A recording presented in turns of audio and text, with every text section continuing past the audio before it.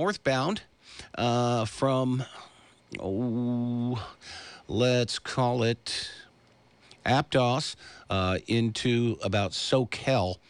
Slow and go conditions there. Very slow, as a matter of fact. And also on Highway 1 southbound, slow and go conditions right straight through the beginning and ending of the Moss Landing area. Other than that, let's take a look at Highway 101. We have a short stretch northbound Highway 1 into Morgan Hill that's slow and go. And even slower between San Juan Bautista and Gilroy. Northbound Highway 101 is moving very slowly. Highway 17 northbound, you'll find, is slow and go as well. Let's see. It goes all the way into Los Gatos and comes from about Summit Road. So Highway 17 northbound is slow and go conditions there as well. Your Central Coast forecast for the Bay Area: sunny skies today with a high of 68. Well, we've already beaten that. I'll tell you that in a moment. Tonight, mostly clear with a low of 50. Tomorrow, mostly sunny with a high of 71. Right now, outside the KSCO studios, it is 70 degrees. Told you we'd beat that 68. Now, stay tuned for Planet Watch.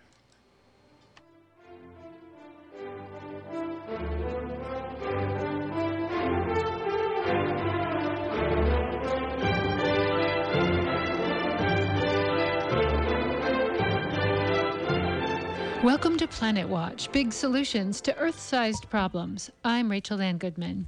And I'm Joe Jordan. And today on the program, getting pesticides out of our soil, air, and water.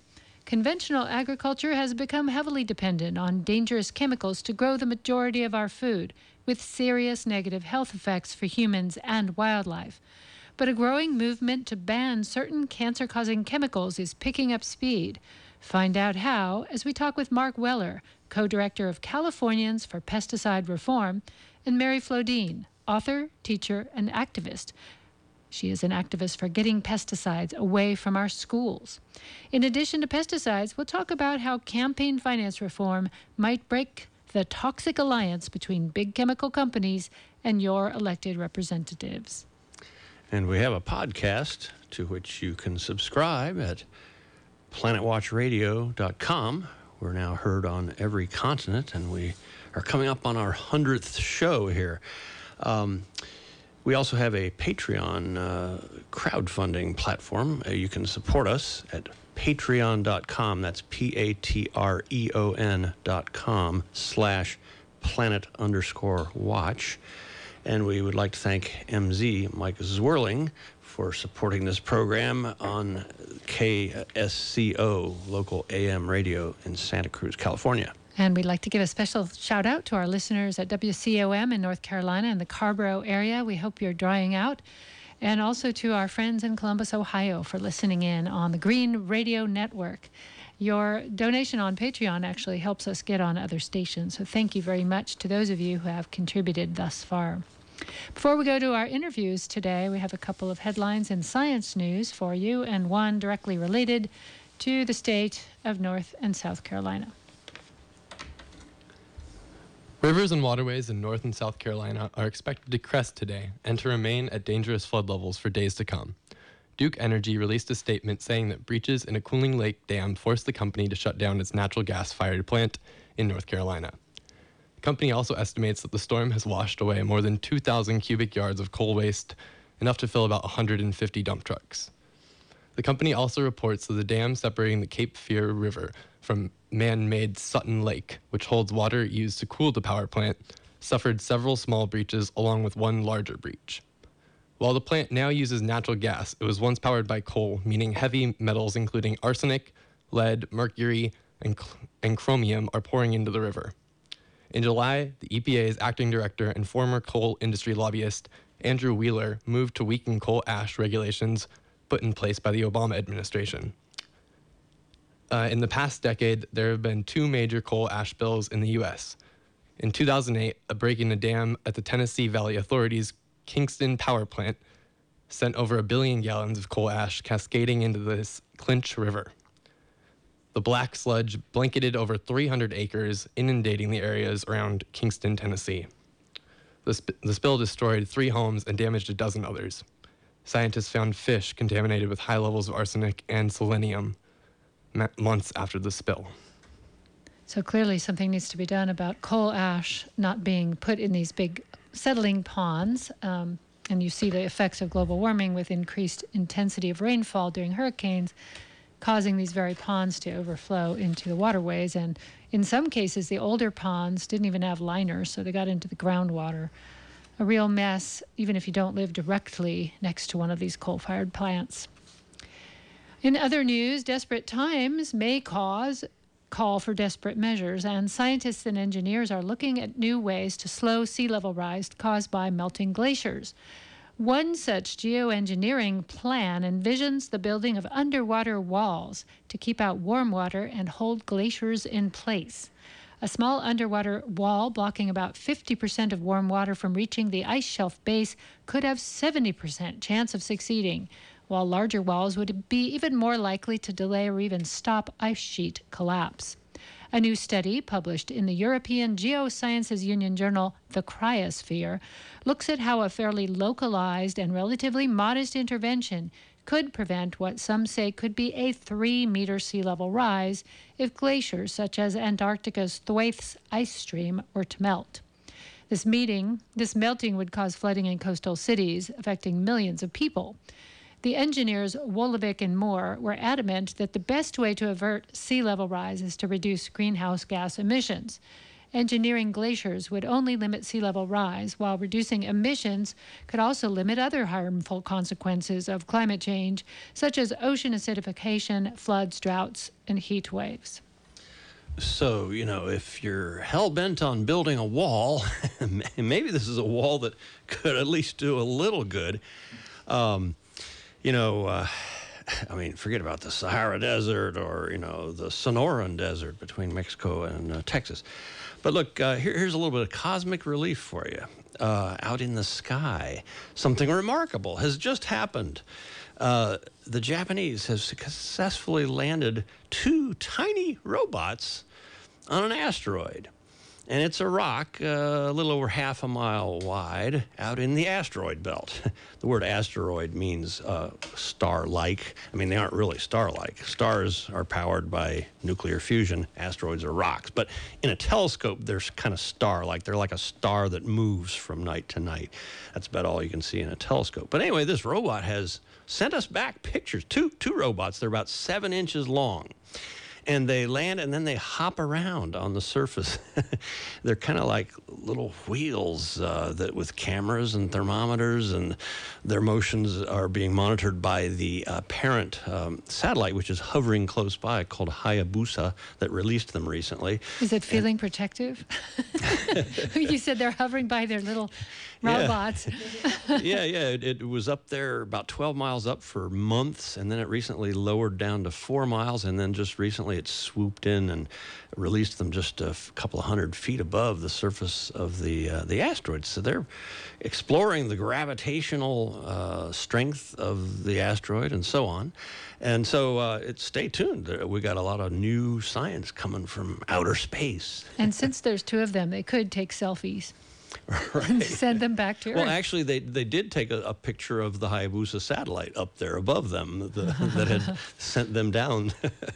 So congratulations to the Japanese, and would that America would get back. Let's make America great again with leading space research and actual science. Sounds good to me.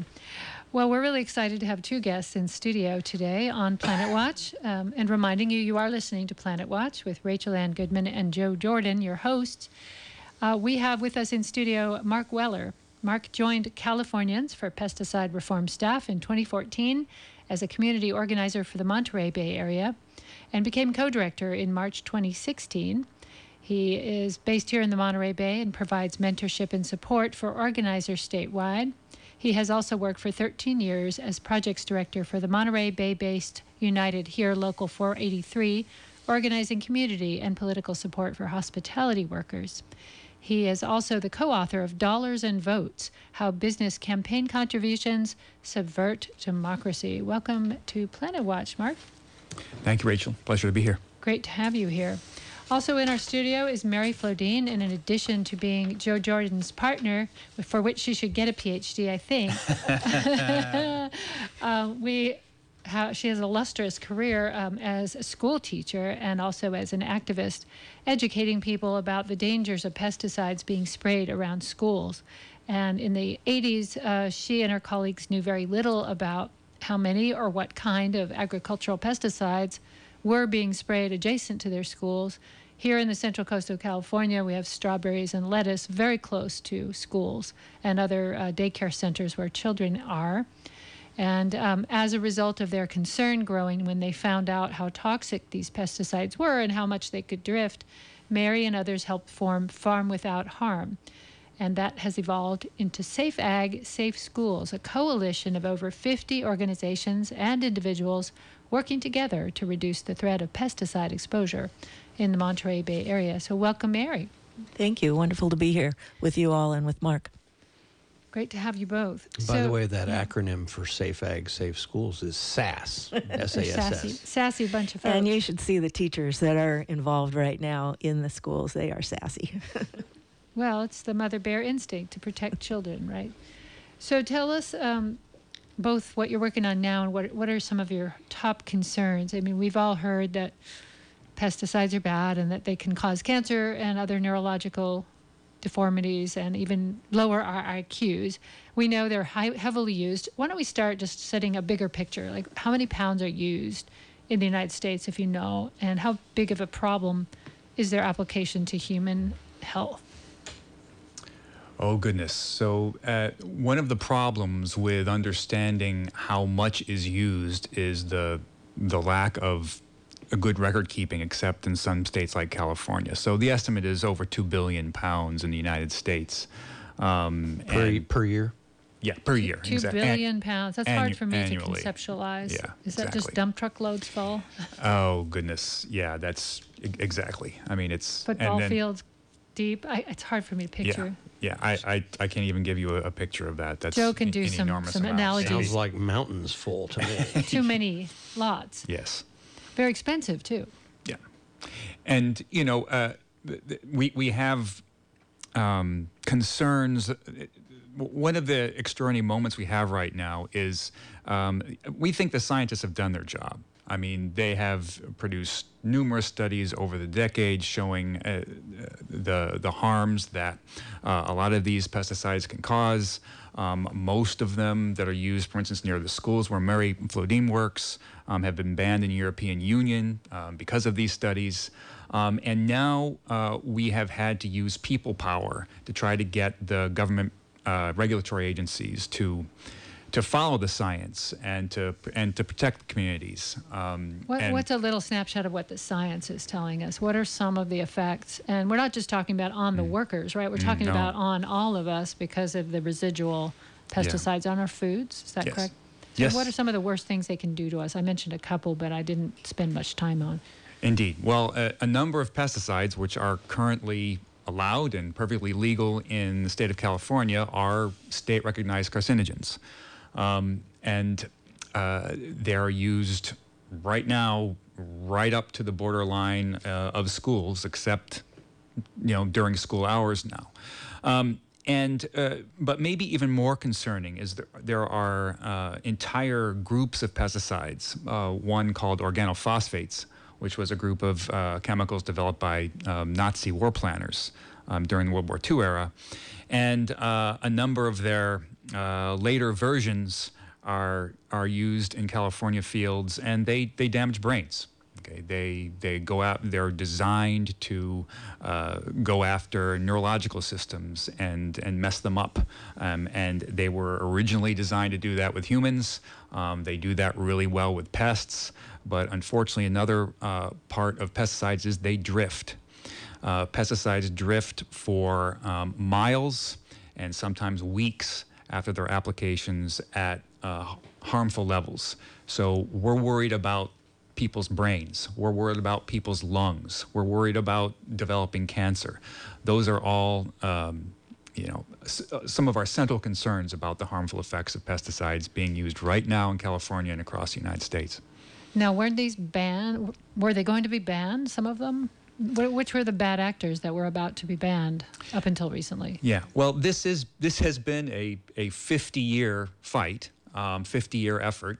Farm workers, specifically the United Farm Workers, kind of began this back in the 1960s. And then groups like we were mentioning earlier, Farm Without Harm, and other kind of groups that helped farm workers in the fight have developed over time too. So we've been knocking down kind of one pesticide at a time, mm-hmm. and what we really need to do is address, larger groups of them. And so most recently, and again, this is a fight for science itself. The pesticide chlorpyrifos is a brain-harming, it's a neurological toxin. Scientists are nearly unanimous about this, except the ones, of course, made by Dow Chemical, which creates chlorpyrifos. And so the Trump administration rejected its own scientist recommendation at the end of 2016 to ban it in the United States. And so that is one of our current fights to make sure that if the Trump administration is not going to protect our communities, then our state of California needs to do that. Jerry Brown has been touted as such a champion of the environment. He just passed a really great climate change law that says we have to get rid of fossil fuels by 2045. What has been his response to a request to ban these chemicals? No response, unfortunately. And he has been, we know he's received tens of thousands of letters from people in California to do just that. Do we know how much money Dow Chemical has given his campaign? I think some of that stuff is hard to trace, but we know Dow Chemical, at least at the federal level, contributes millions to campaigns. And, they have a huge influence over California and U.S. politics. So we can get into campaign finance reform in a little while, and I hope we do, because it seems like no matter what the public wants, nobody wants to get cancer and become brain dead because of chemicals. We want these things banned, but it seems like the certain powers do not want that to happen because of the money to be made. One thing our listeners might want to know about is the instrument through which Governor Brown, or whoever's going to be his successor, would implement bans or cutbacks in California is referred to as the DPR, Department of Pesticide Regulations. That's a state agency that hasn't been responding to all this pressure by the public to defend themselves against the ravages of these chemicals. Now, on the other hand, at the federal level, I just want to mention something. One of the very first pesticides, the one that Mary's group, Farm Without Harm, was militating against, was methyl bromide, which is the same stuff they use to tent houses for termites. You definitely don't want to get near that stuff. However, they don't spray it. They apply it under these huge sheets of plastic that you see all over the fields down in the South County area here. It's a fumigant, in other words. Yeah, it's gas. a fumigant that kills everything in the soil. And it drifts out, though, and is the issue. It gets out there's a lot of evidence that it was poisoning all kinds of people, staff and families associated with schools. The reason it got banned, except that they keep being these exceptions to the ban, but it was banned federal because it's a major destroyer of the stratospheric ozone. This is research I was involved in back in the 80s in connection with NASA, where we got methyl bromide banned with a few exceptions that keep being granted to strategically, politically important areas such as the strawberry growers around here. But I think it has been severely cut back, and maybe Mark can update us on that. It's still being used, though.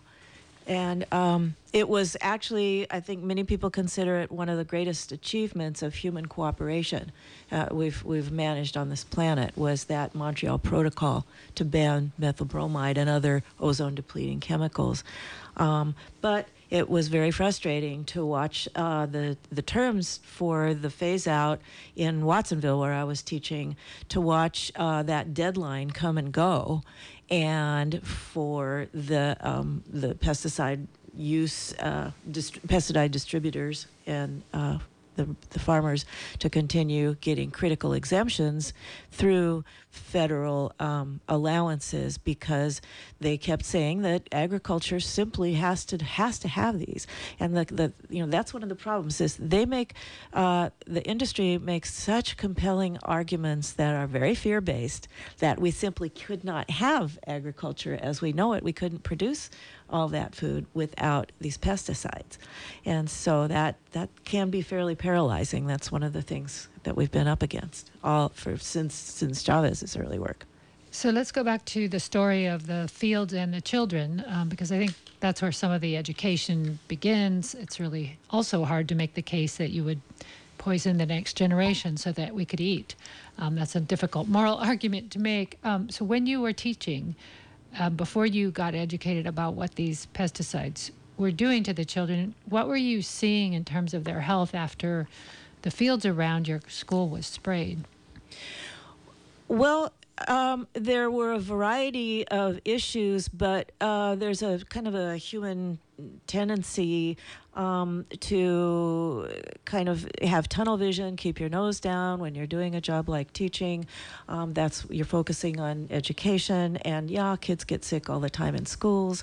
Oh gosh, a teacher has a miscarriage, another teacher or a child comes down with cancer. So it took us a very long time to put together many different health issues with the idea that that plastic tarp out on the other side of the school playground could have some connection with all these issues. But we finally sorted out that there were 13 or 14 different chemicals being used right around the school, and all of them fumigants, and the gases were drifting with the help of the Monterey Bay prevailing winds right into the school playground. And we saw everything from bloody noses, dizziness, fainting, seizures, panic attacks, which are all neurological issues, and we now know there are neurotoxins that are being used right there next to the children. We saw many, many miscarriages of young mothers, both teaching and parents around the school. We began to hear parents would take their kids to Stanford Oncology, and we would hear, oh, gee, the nurse told the doctor, here's another kid from Watsonville with cancer. We saw particularly a bone cancer that one of my dear friends, a teacher, ended up dying from, and after many years teaching there, and she confessed to me just before her death that she felt that it was pesticide related, a rare type of bone cancer. Off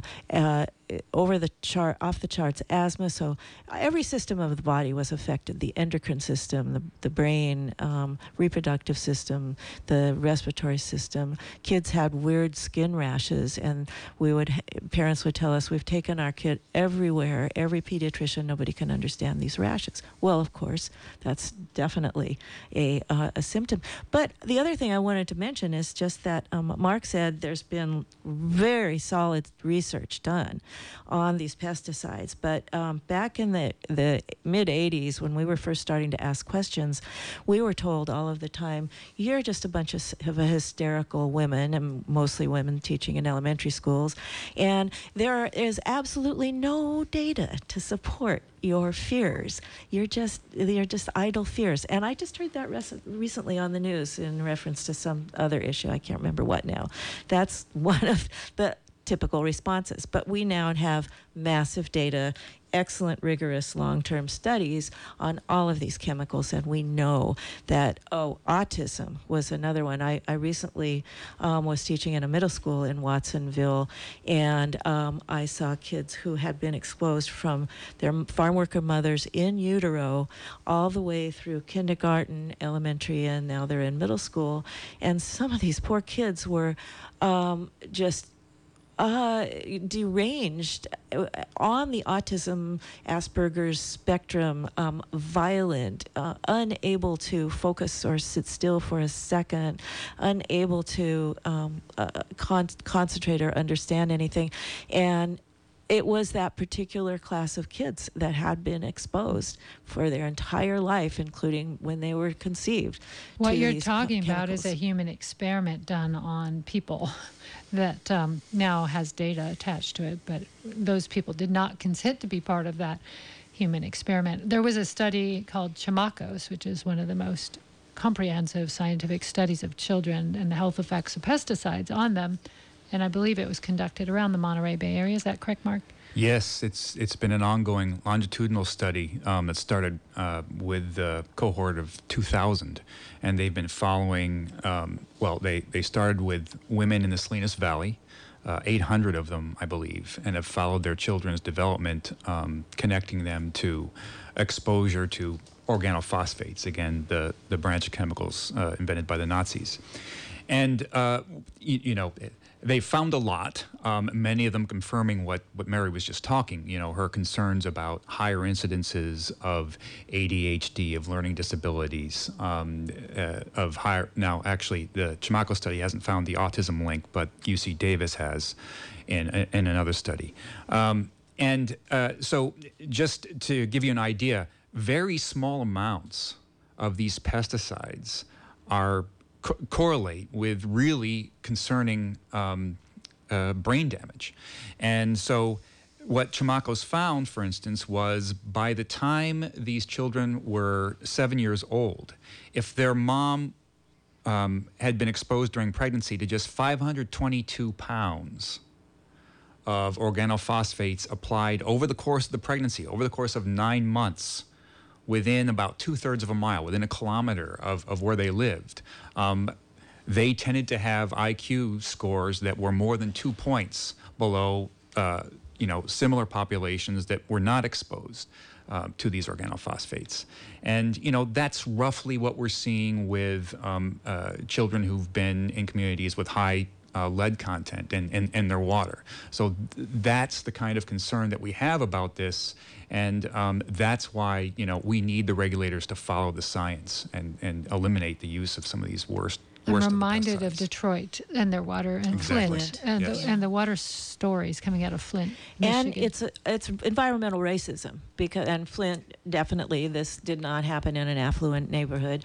In our area, agricultural areas of Central California, these little schools are built right in the vicinity of the fields, and so mostly farm worker children are in the schools, and it's blatant environmental racism that we're doing, as you said, this experiment on minorities. Now, we do have a little bit of progress to report, though. We'll get to the chlorpyrifos and the ban, except the question is the enforcement of that ban.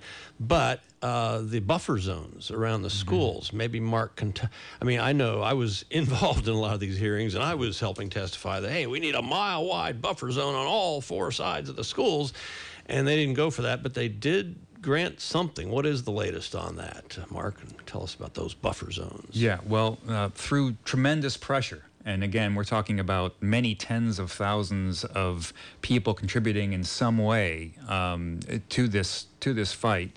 The people push back about pesticide use near schools. Between about 2014 and when it finally became law this past January, and we were calling for 1 mile no pesticide use buffer zones around schools. And through the political process, the state has now given us a 1/4 mile buffer zone around school during school hours. So between 6 a.m. and 6 p.m., the most drift-prone pesticide applications cannot be used near California schools.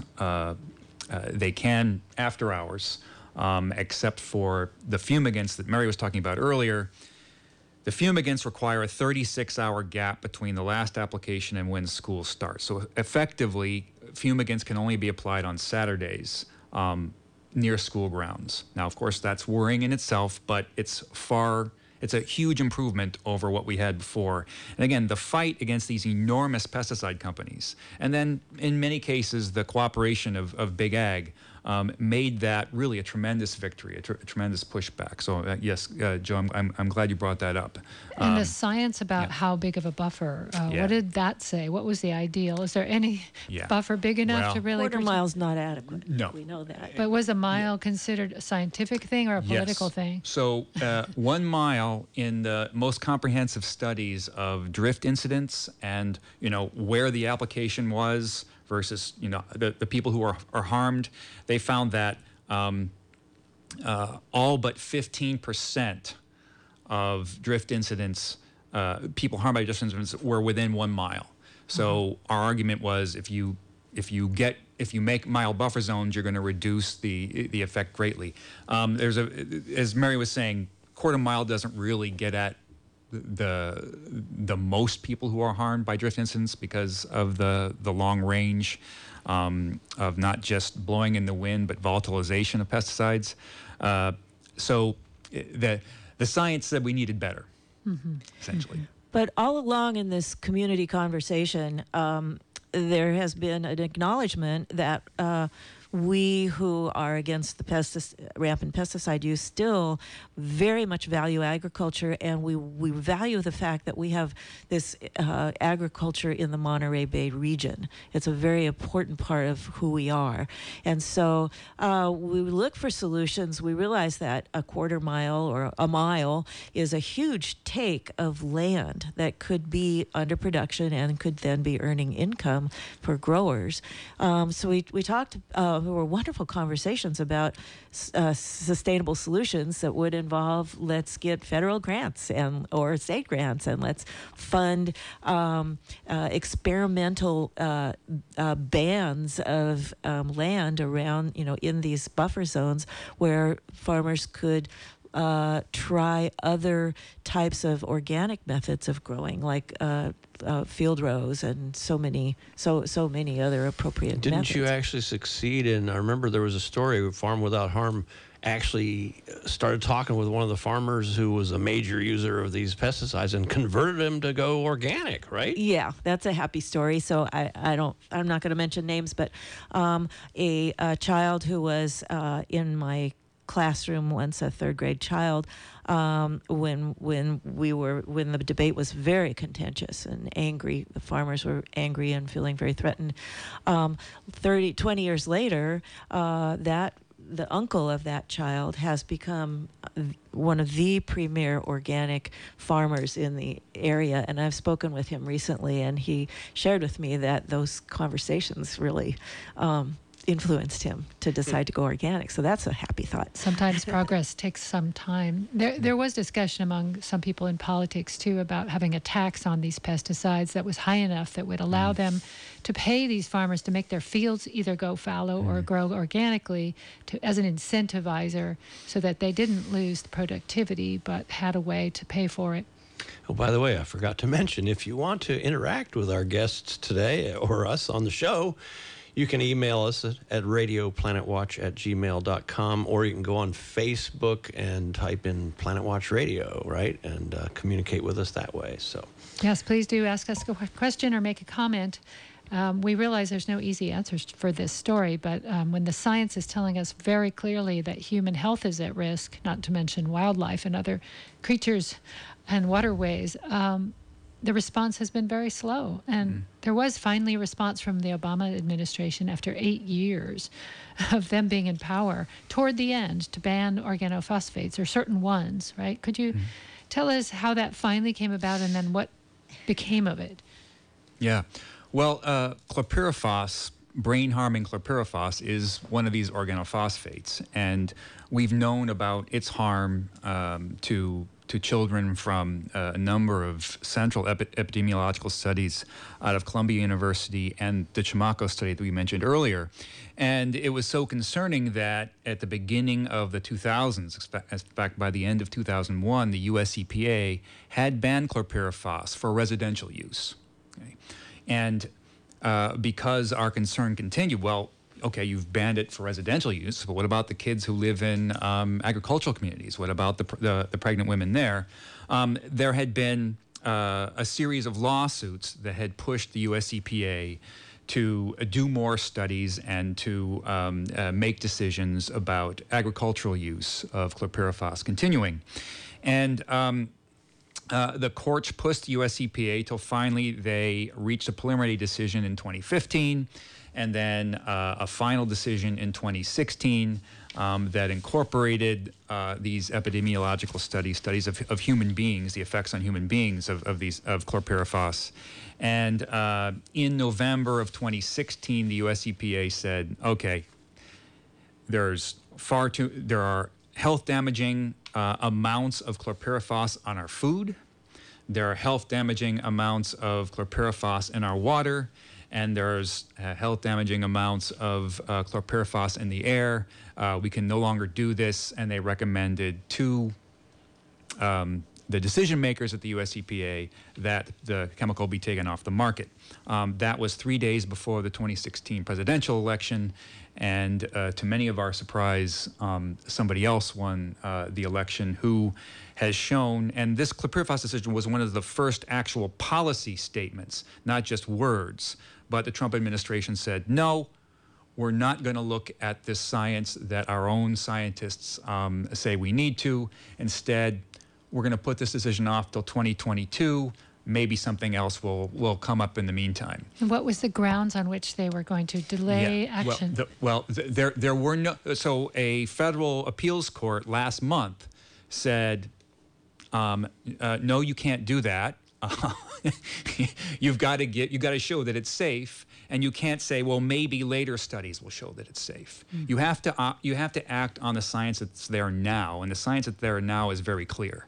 And the US EPA scientists made that very clear. There is no safe level of chlorpyrifos right now in the United States. But as we know, the Trump administration is dismantling our federal regulatory agencies, including the EPA.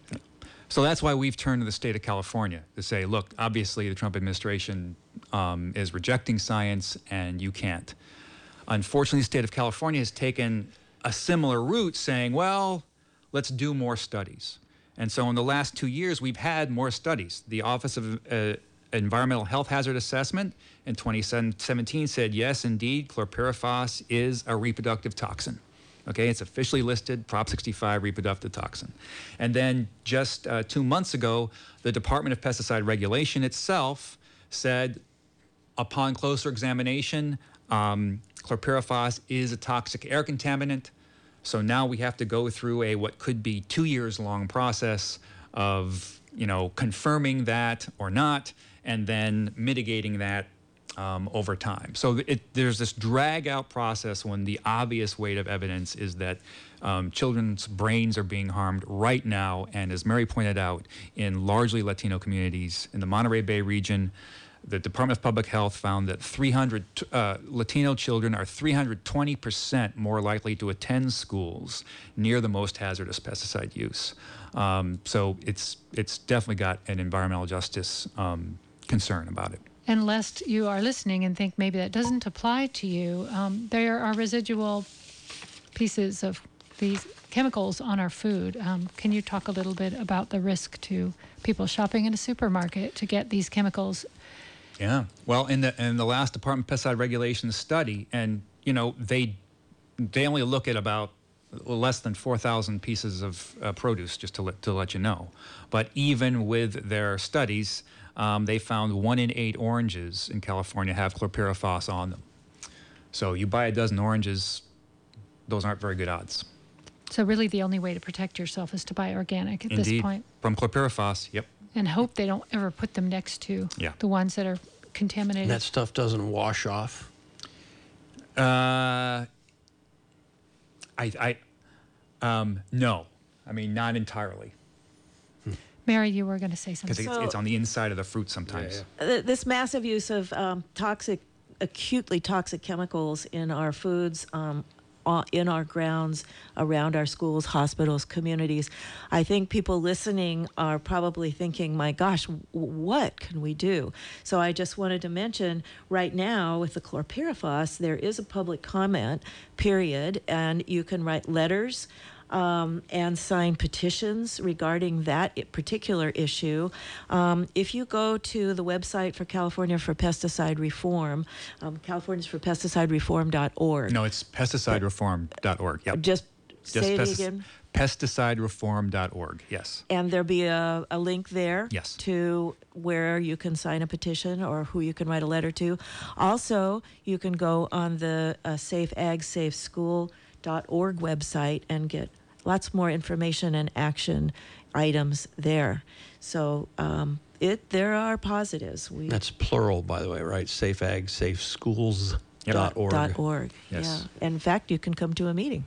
And Mark, you wrote a book about campaign finance reform. I wanted to move our conversation. We're speaking with Mark Weller. He's with Californians for Pesticide Reform. He's a co-director. And Mary Flodine, who is one of the founders of Safe Ag, Safe Schools.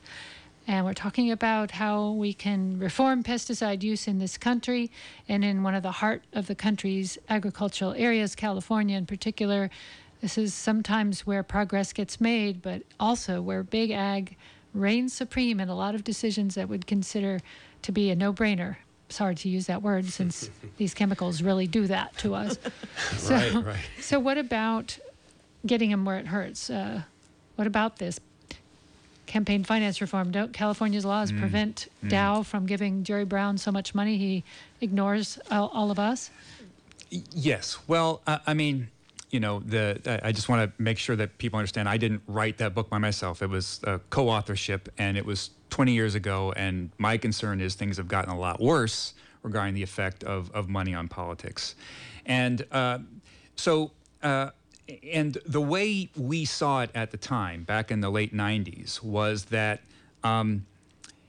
money in politics works more like you've got two people in your office at the end of the day that want to talk to you.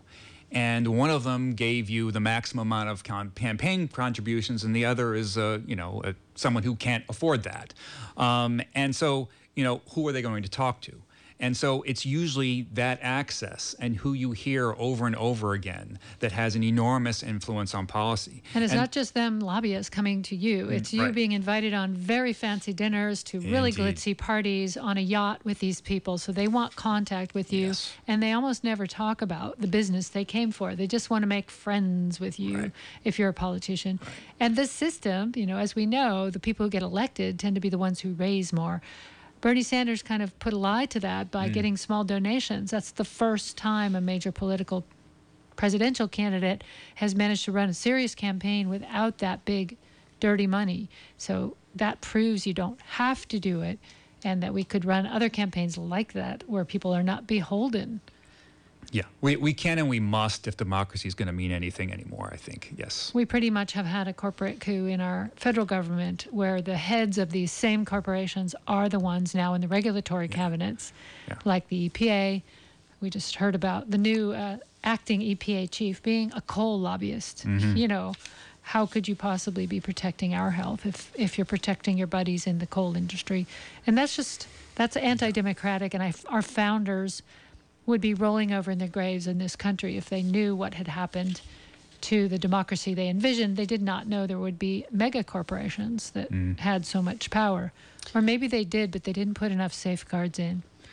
I have to say, Hillary Clinton was being interviewed by Stephen Colbert a couple nights ago, and she said, "I don't know what's happened to the Republican Party." Well, I have a theory, and I challenge anybody out there, prove me wrong. They have been poisoned and infected by money, big money from the billionaires, the weird, evil billionaires, and they are all marching in lockstep to the orders of these weird, evil billionaires. That's the only rational explanation for what I've been seeing going on. Well, Joe, it's not just those billionaires are calling the tunes. If you look at the income of Congress, the number of Congress people who have over $1 million or more are worth several million is 51%. The number of millionaires in our country is like 5%. But they get a leg up on that kind of income from the likes of these billionaires and they maybe their want to be eventually become them, so that they are they relate better to them than they relate to the rest of us. I also have to mention that a vast majority of them are male. That too, which may be about to change in this moment in time. Actually, I have to go ahead and say my radical, covertly political statement right now, folks. This week, talking about experiments in science. First of all, we've got the big experiment going of whether the human race is toxic to its own environment. The jury's still out on that. But the great experiment in American democracy this week is going to be the ultimate test of that. If you care at all about whatever shreds of democracy we still have left, exercise your democratic birthright of citizenship and write letters, especially to the 2 women U.S. senators at the northeasternmost and northwesternmost states in our union. And you know what I'm talking about. And you say, well, no, they're not my representative. This is where they need to hear from a groundswell of people all over the country and all over the world that they almost alone have the chance to either save the day for a U.S. democracy or be miserable failures on a grand scale of the history of humanity. So write to those U.S. senators in Maine and Alaska. Susan Collins and Lisa Murkowski. You get out there and write to them this week and get all of your friends and family to do that and exercise your democracy. And let's save democracy because it's hanging on by a thread. So, by the way, get out there and see the Michael Moore movie, too. We just did that. And what's it called? It's called Fahrenheit 11/9. It is, it's just another epic, great movie. And forget about everything you think you know about Michael Moore or have read or, reviews or seen on TV. Just do it. Go see that movie, and then let's talk. We started this program with a news story out of North Carolina, and we have listeners in North Carolina. And, often on the West Coast, we tend to lump everyone in the South into a voting block of Make America Great, people who are, anti-environmental regulation. And that's just not the case. They have been fighting Duke Energy on this coal sludge ponds for years, and they have had several major spills of this toxic coal dust. And during the last hurricane, they warned that this could happen again, and it is happening again. So what's happening with our democracy is the majority of people want healthy water. They want healthy food. They do not want to have their children poisoned by pesticides or themselves.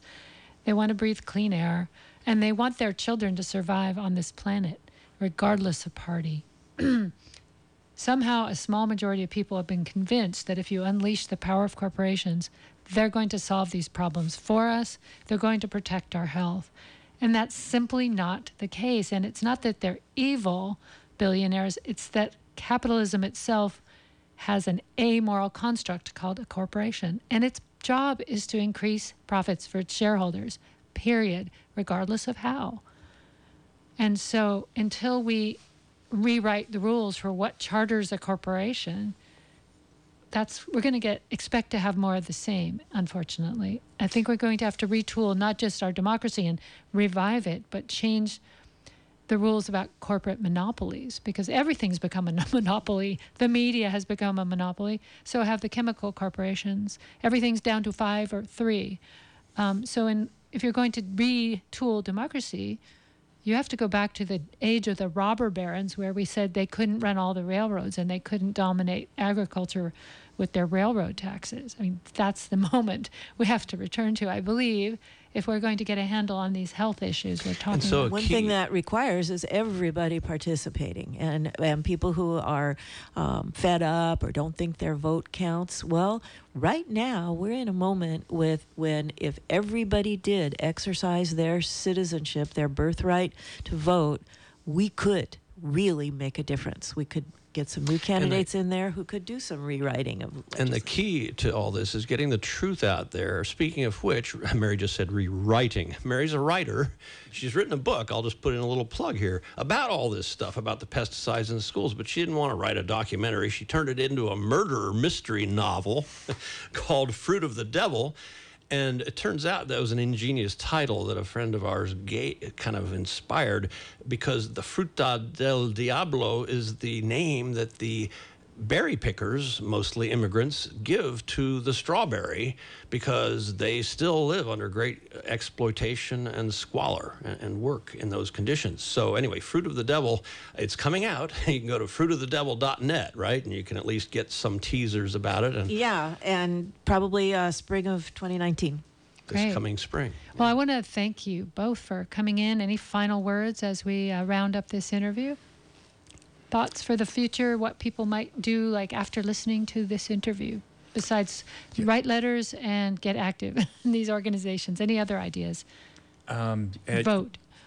Yeah, vote. And I think, feet in the streets. We need to put our bodies out there. I think that we've seen in this country that's when we've made real change. And that's our power. We have numbers. And next week, our show is about the American voting systems and the voting machines and voter disenfranchisement and all those issues. So stay nice tuned for segue. that. And I got a couple minutes of cosmic relief here. Let me first thank our guests. Yeah. We've been listening to Mark Weller of Californians for Pesticide Reform and Mary Flodine of the group Safe Ag, Safe Schools. Thank you both for being here on Planet Watch. Thank you. It's been a great pleasure. Thanks to both of you for coming in. Great contributions to the enlightenment and the getting the truth out there. Hey, you know what? It's the first full day of fall here in the Northern Hemisphere, or spring for our friends in the Southern Hemisphere. And these are the only 2 days of the year when the sun actually rises due east and sets due west, no matter where you are on the planet. Everywhere on the planet today, or yesterday it was the equinox, but any time in the next few days. If you want to know where east is and where west is, watch the sunrise and the sunset wherever you are. Well, let's see. The harvest moon is coming up. It's always the full moon that is closest to the fall equinox.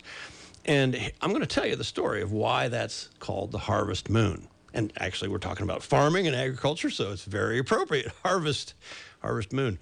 The moon rises roughly, on average, almost an hour later from one night to the next. The average is about 50 minutes later from night.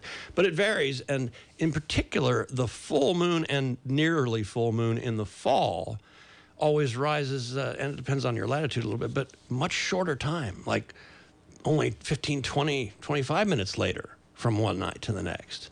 So that meant back when you had workers in the fields, and by the way, the full moon always comes up near sunset or at sunset, right? So you go from the light of the sun right through twilight into the light of the full or nearly full moon.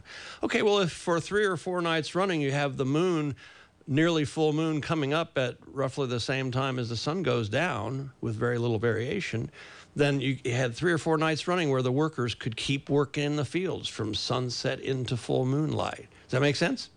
And it's all because around the fall, to understand why, I'd have to draw you some pictures and call us or email us if you want to know. I'm happy to explain to you. But there is this thing where the full or nearly full moon only rises a few minutes later from night to night for a few nights running around full moon in the fall, right near the fall equinox. So observe that these next few nights. Watch the timing of the full or nearly full moon rising the next few nights. You'll see it comes up not anywhere near a whole hour or 50 minutes later, but a much shorter time. So there you go. We're coming up on the harvest moon. And you have about 1 more week, maybe 2, I'd say, to see Venus at its brightest, low in the southwest. It's this amazing, brilliant white beacon. It's so bright you can see it at 2 o'clock in the afternoon, this white dot in the blue sky. It's so bright it would cast a shadow if you're in a really dark place. But it's about to go between us and the sun in a couple of weeks, so you'll then only be able to see 3 planets, Jupiter, Saturn, and Mars, arrayed across the southwest to southeast sky. So keep an eye on that stuff. Keep an eye on the sky. Thanks for listening, and tune in next week for a really rousing discussion about the vagaries of American voting and whither American democracy. Indeed. And that's Planet Watch for this week with your host, Rachel Ann Goodman and Joe Jordan. Special thanks to intern Tommy Martin and our guests, Mark Weller and Mary Flodine. I'm Rachel Ann Goodman. Thanks for listening, and we'll see you next week.